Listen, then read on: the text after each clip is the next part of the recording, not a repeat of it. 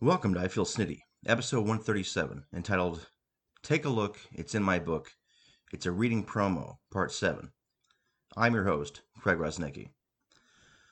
Well, the Republican Party was dishing out so much comedy gold, I decided to keep the LOL of the GOP series going in 2013, with LOL of the GOP, Volume 2, 47% awesome, 100% of the time.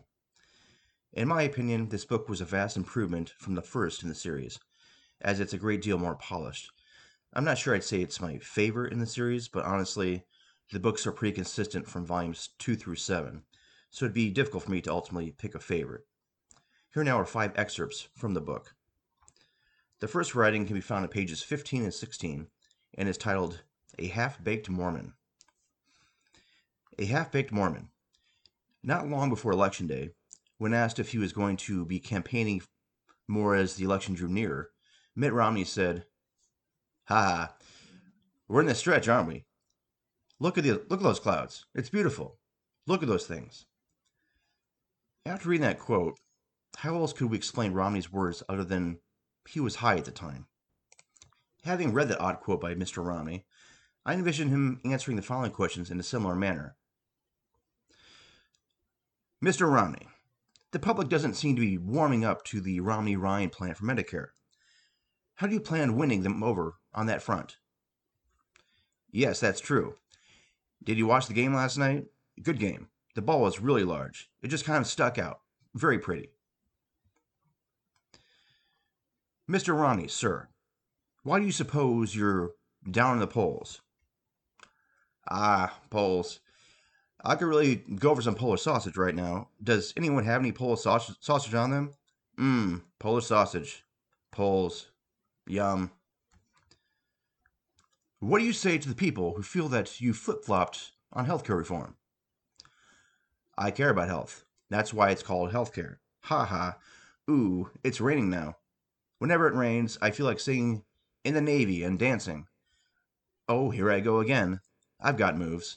Will you all excuse me for a moment? I must be one with Mother Nature and her music. The American people feel that raising taxes on the wealthiest is a right thing to do. How do you plan on convincing them otherwise? Money is good. I like money. It's paper, and paper is good. I made a paper airplane this morning and flew it all about the galaxy. It was so much fun. Mr. Romney, do you regret your 47% comments? 47, 54, 2, 9, 6, 18, 49, 17, 3. Ooh, did you see that grass over there? It's so green. Green's fun to say. Green, green, green, green. La la la la la. The next writing is called Comparing Apples to Unicycles. It can be found on pages 39 through 41. Comparing Apples to Unicycles. Shortly after Hurricane Sandy struck the northeastern part of the country, Republican nominee Mitt Romney canceled a campaign rally in the critical battleground state of Ohio, the city of Kettering to be exact, and held a disaster relief event in one Kettering, Ohio instead. At this rally, disaster relief event, Romney shared a story with Ohioans which showcased that he is just as capable of leading in the wake of a natural disaster as President Obama when he illustrated this in the aftermath of Hurricane Sandy. According to Romney, his own Hurricane Sandy went as follows. I remember once we had a football field in my high school. The field was covered with rubbish and paper goods from people who'd had a big celebration there at the game. And there was a group of us there assigned to clean it up. And I thought, how are we going to clean up all the mess on the football field? There were just a few of us, and the person responsible for organizing this effort said, just line up along the yard lines. You go between the goal line and the 10-yard line, and the next person between the 10 and the 20, and just walk down and do your lane. And if everybody cleans their lanes, we'll get it done. And so today, we're cleaning one lane, if you will. That's right. Mitt Romney compared a storm which has resulted in 8.5 million homes losing power and over 50 losing their lives to a football field covered with rubbish and paper goods. In light of Mitt making that insane comparison in an attempt to make himself look like a born leader ready to be president of the United States, I'm going to provide some other like comparisons I think Romney has either already made or will make at some point in the future. Event: tornado damage in the Plains states. Romney comparison. Looking at all the destruction done to this area, it reminds me of a time when I was a kid. One night I had a sleepover. After everyone went home, the next day, I looked in my room and it was a mess. You wouldn't believe how many bottles of water were lying around, how many snacks, like fruits and vegetables, were scattered about. There were at least 6 or 7 Book of Mormons on the floor, which my friends must have left by accident. I never thought the room would be clean again. But guess what? I was able to do it. In just about a half hour, I think. That's what we're going to do here. The 4 states that were hit by this devastating tornado are exactly like my room that day, and they too will take just about 15-30 minutes to clean up. Event: earthquake on the West Coast. Romney comparison. An old friend of mine drove a truck, and when I first got in, it felt as if the world was shaking. I was scared for my life, held onto the handle with all my might, and asked what was going on. The music was just blaring from the speakers. Rap, I think it was. It felt like the entire truck, the world was shaking to the point where I said a prayer, asking the Lord to save my life. My friend then told me to relax, that it was just the subwoofers or something like that. So please, know that I understand what you're going through and having to experience that earthquake yesterday, which registered 8.4 on the Richter scale, I believe it was. Once I turned the volume off, the shaking stopped. My prayer had been answered. It was a miracle. Whenever another earthquake hits, just say a prayer, turn the volume off, and everything will be okay. Event: terrorist attack. Romney comparison. Terrorists are the most frightening people in the world. It's hard for me to describe them in words. Whenever I hear or read about one of their atrocious acts, I immediately think of these neighborhood bullies who once attacked a snow fort some friends of mine and I made. They were really coming after with snowballs and more snowballs. It left my friends and I really scared. After we told our parents, the bullies got into trouble and never bothered us again. After I get through with these terrorists like I did with the neighborhood bullies, they'll never bother us again. That's a promise. This next writing can be found on pages 43 through 49 and is entitled, Welcome to the new political game show, Guess Who? Welcome to the new political game show, Guess Who? This is Will Ferrell coming to you live from Compton, California, with the premiere of the brand new game show, Guess Who? In this game, we will try to get to know presidential candidates Mitt Romney and Barack Obama a little better. For this episode, we asked both of them a series of questions, and the 3 contestants will have to guess which candidate provided us with these very answers. The questions will range from something political to something personal. The 2 candidates' voices will be masked with a program which makes them both sound like the one, the only, Bobcat Goldthwait. Whomever comes up with the most correct answers will win our grand prize, a week's worth of free wings at Hooters. Now, let's meet our contestants. She's single, she's from Compton. Here she is, Melissa. You look familiar, Melissa. Do you happen to work at Hooters? For going on 10 years strong. Your folks must be really proud. So are my 11 kids. I bet they are. So, moving on. We have Jim Bob from, it says, somewhere down south. Where is that exactly? I don't know. You know. South and bleep. Okay then. Lastly, this can't be right. We have Sean Connery and it says, from your mother's vagina. So you're my brother, are you? That's right, Farrell. And that's not all. Dare I ask, what else? I met your wife the other night. Oh, really? Where at? At this bar called Cheap and Easy. That's only because she works there. Shall we get on with the game? This is going to be easy, just like your wife. That was completely uncalled for, Mr. Connery. Okay, Melissa, Jim Bob, Sean. Let's get started, shall we?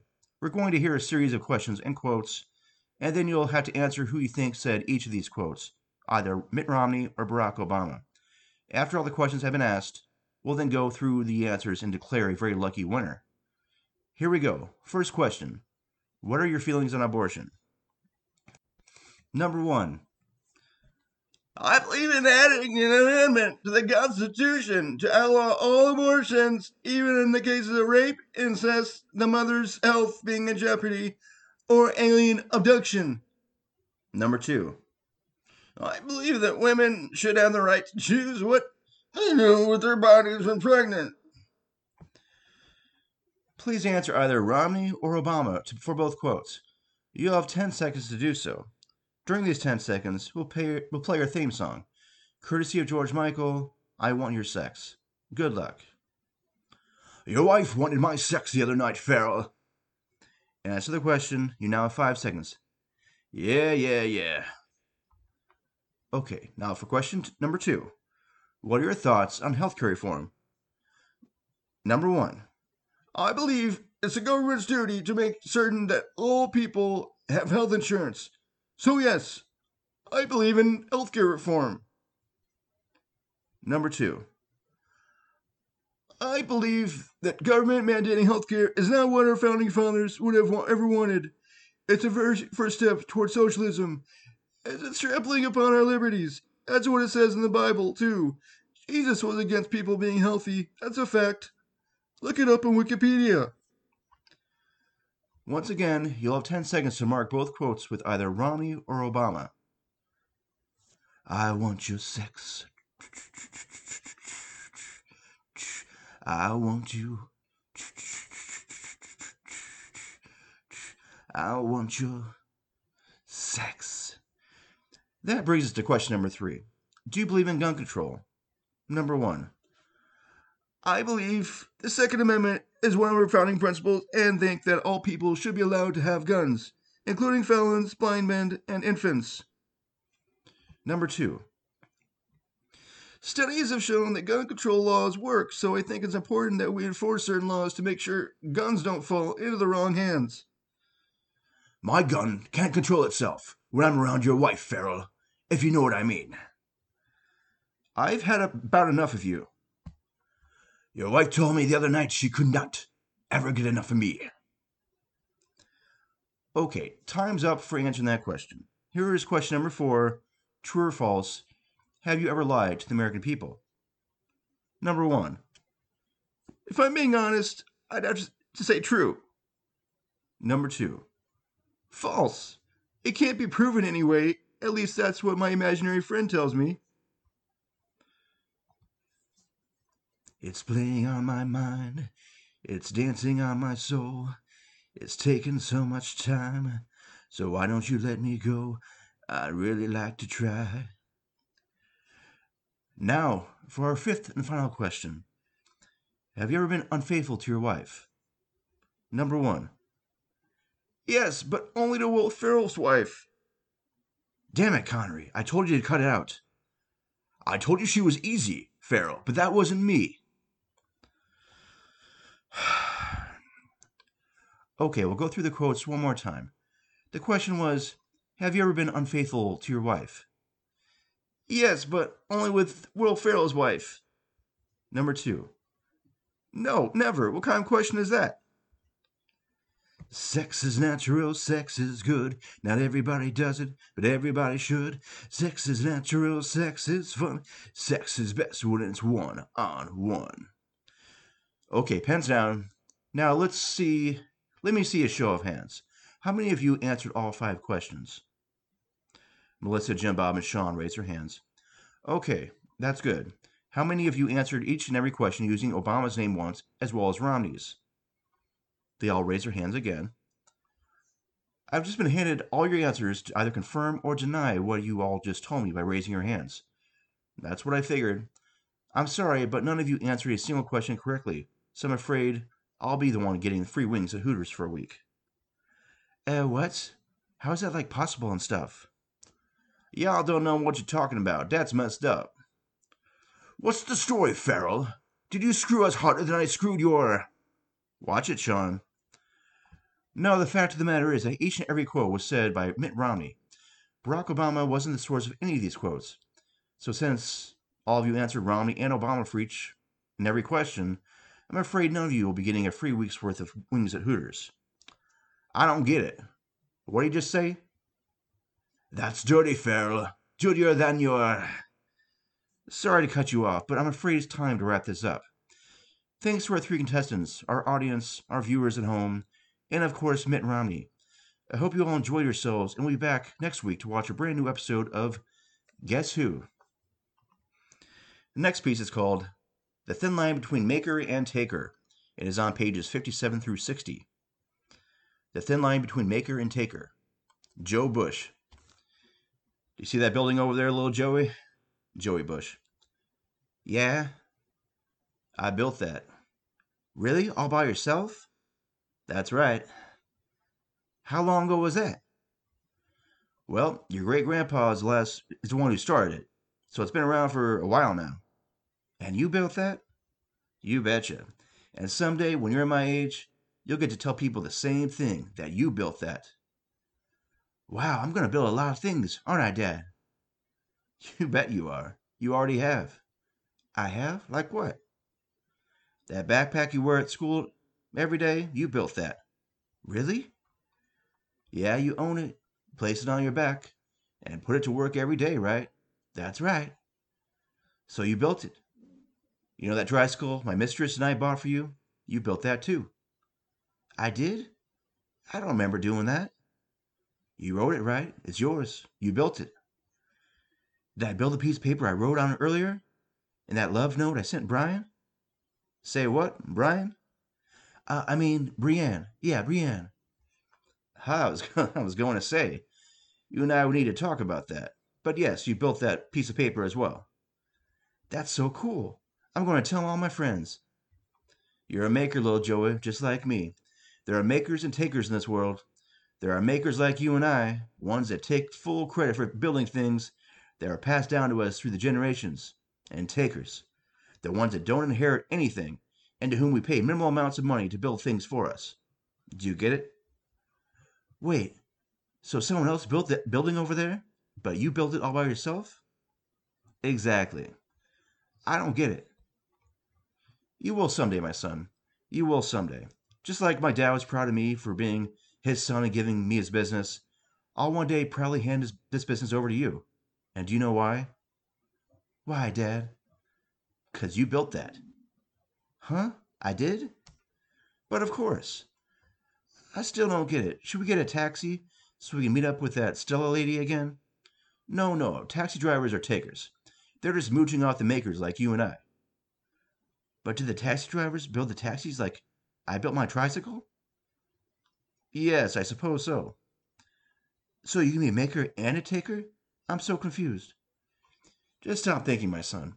Just stop thinking like I did many years ago, and suddenly everything will all make sense. Okay, Dad.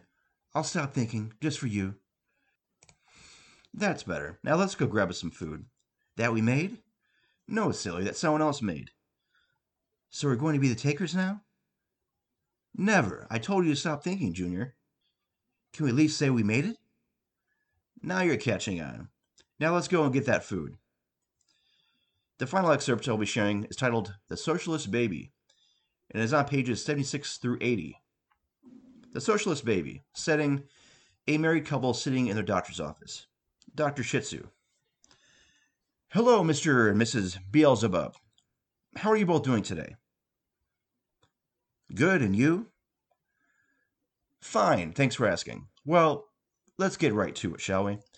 I got the test results back and have some wonderful news for the both of you. You're going to have a baby. Congratulations. Mary. Really? Joseph. Yeah, Doc. Are you sure? I'm 100% positive. You two sound less than thrilled. It's pretty common for new parents to be nervous when they first discover they'll be having a baby. However, I have to ask, are you two certain you want to have this baby? We're at an early enough stage where abortion is still a legal option. If you're not wanting to go through that, but don't feel like you're ready to raise a child yet, you could also give the child up for adoption. Abortion's murder, Doc. There's no way we'll opt for that. I agree. That's fine. I was just pointing out that it was an option. What do you two want to do then? Well, I think we want to keep and raise the child ourselves, but just don't think the kid will be ready for the real world quite yet. I think we're both worried about that. Am I right, hon? Oh, absolutely. That's a common worry for new parents as well. Trust me, though, with the guidance of wonderful parents such as yourselves, one day your child will definitely be ready for the real world. I don't think you're understanding us here. Right after the child is born, we want to live it on its own. I'm confused. So, you do want to give the child up for adoption? No. Right after the baby is born, we want it to go out and get a job, buy a house, make a decent living, and make us proud. Right, honey? That's right, sweetie. That's not going to be possible, I'm afraid. There would be some serious legal ramifications for that. Look, Doc, we just don't want our kid to grow up being a socialist. Any kind of control my wife and I have over his life at any point will be bad. We can't have him growing up being solely dependent upon us to survive. He's got to make it on his own, whether he's 20 years old or 2 minutes old. What about during the child's earliest stages? How will she be able to feed herself, to find shelter, to become educated, to earn money? I don't know. That's not our problem. She needs to become a responsible, independent adult, and not some moocher that sucks for my wife and I's tits. I beg your pardon? You heard me. Doc, what are we supposed to do? If we feed our baby, she'll wind up with food stamps. If we buy things for her, she'll always be on welfare. If we provide her shelter, she'll never leave. We're just trying to do the good Christian thing and raise our baby right. By not raising him at all. You got a problem, Doc? Yes, actually, but that's besides the point. Let me ask you two something. Have either of you ever gotten government assistance for anything? No? Never. Have either of you been on Medicaid? Still am. Have you ever gotten student loans? Yes. Okay then. So you both have received government assistance at certain points in your lives. Actually, it sounds like you received some kind of assistance for pretty much all of your lives. But that's different. We just don't want our child to grow up like us and have to go through all that we did. That's understandable. How do you feel your lives would be different if your parents did to you what you plan on doing to your child, and letting you go out on your own from day one? I'd be a better man, stronger, more responsible, and definitely more smarter. How would you have survived on your own without some form of assistance from your parents? I would have gotten a job as a doctor, bought a car, bought a house, and where would you have gotten the money necessary for the car and the house? From my high-paying job, of course. You should know that, Doc. Okay, how would you have gotten yourself a job as a doctor without the proper education? I would have educated myself. Like I said, I'd be way more smart today if my parents had left me at the hospital. So you say you would have bought a car. How would you have driven it? You have to be a few years older than that of a newborn in order to legally drive an automobile. I would have found a way. How would you have been able to see over the steering wheel, been able to place your foot on the gas or the brake? I'd pray, and then it would happen. How big were you as a baby? A couple pounds. I was born pretty early. So you're telling me that a 2-pound baby such as yourself would have been fine with operating a motor vehicle? Yeah, definitely. I'm thinking you need more than prayers to accomplish that feat. All right, well, I honestly can't take much more of this. I think I'm going to need to leave early today to do several shots at a bar and have a taxi drive me home. A taxi? You socialist. I wasn't finished. Before I do that, I will be calling an excellent doctor in the area for the two of you. I'm going to request that he gives you both an extremely thorough psychiatric evaluation. After it's completed that, we'll just take things from there. Likely at the asylum, not far from here. Wait, Psycho what? Evolution?